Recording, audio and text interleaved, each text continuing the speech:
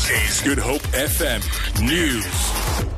Good afternoon. The DA and EFF have both laid criminal charges against Gupta family members and President Jacob Zuma's son, Duduzane Zuma. The DA laid its charges at a police station in Cape Town. DA spokesperson David Mainema says the court papers filed by Finance Minister Pravin Gordhan on Friday revealed 72 suspicious transactions worth 6.83 billion rand.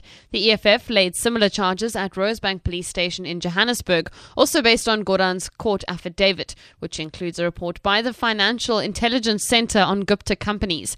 EFF Deputy President Floyd Chavambu. We've opened a concrete case that has been opened against Atul Gupta, against Rajesh Gupta, against Ajay Gupta, against Varun Gupta, against Duduzane Zuma, against Msebenzi Zwane, against Salim Isa, against Nazim Hoa, and against the companies that have been utilized and the directors of those companies that have been utilized to commit corruption.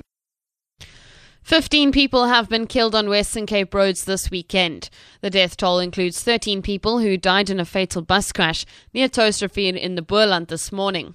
More than 30 others were injured, some seriously. Traffic spokesperson Jacques Mostert says 2 other people died near Saldanha Bay when their car rolled. He says 25 people were nagged for drunk driving at various roadblocks.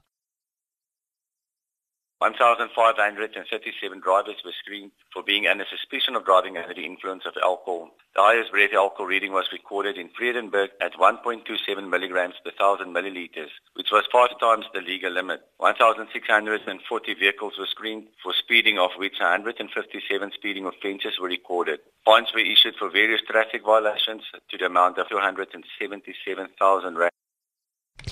The Worldwide Fund for Nature has warned that the West Coast rock lobster is on the brink of commercial extinction. The findings are contained in its Oceans report released this week. Spokesperson John Duncan says illegal and overfishing are to blame. He says the species is fast reaching endangered status. We're sitting at close to an all-time low at the moment, where I think the commercial total allowable catch is just over 1,000 tons. And if you consider what this fishery does could be in terms of livelihoods and incomes, it makes no sense for us to be managing a fishery at this level. Internationally, 3 Turkish police officers have been killed during an anti-terror raid in the city of Gaziantep. The governor of Gaziantep says a suicide bomber blew himself up during the raid on what security sources say was a safe house for IS militants. 8 other people were also wounded. The governor said 4 of them are believed to be Syrians. Gaziantep is near the border with Syria, where Turkey has been leading a major campaign against IS in the past 6 weeks. For Good Hope FM News, I'm Vicky McCullum.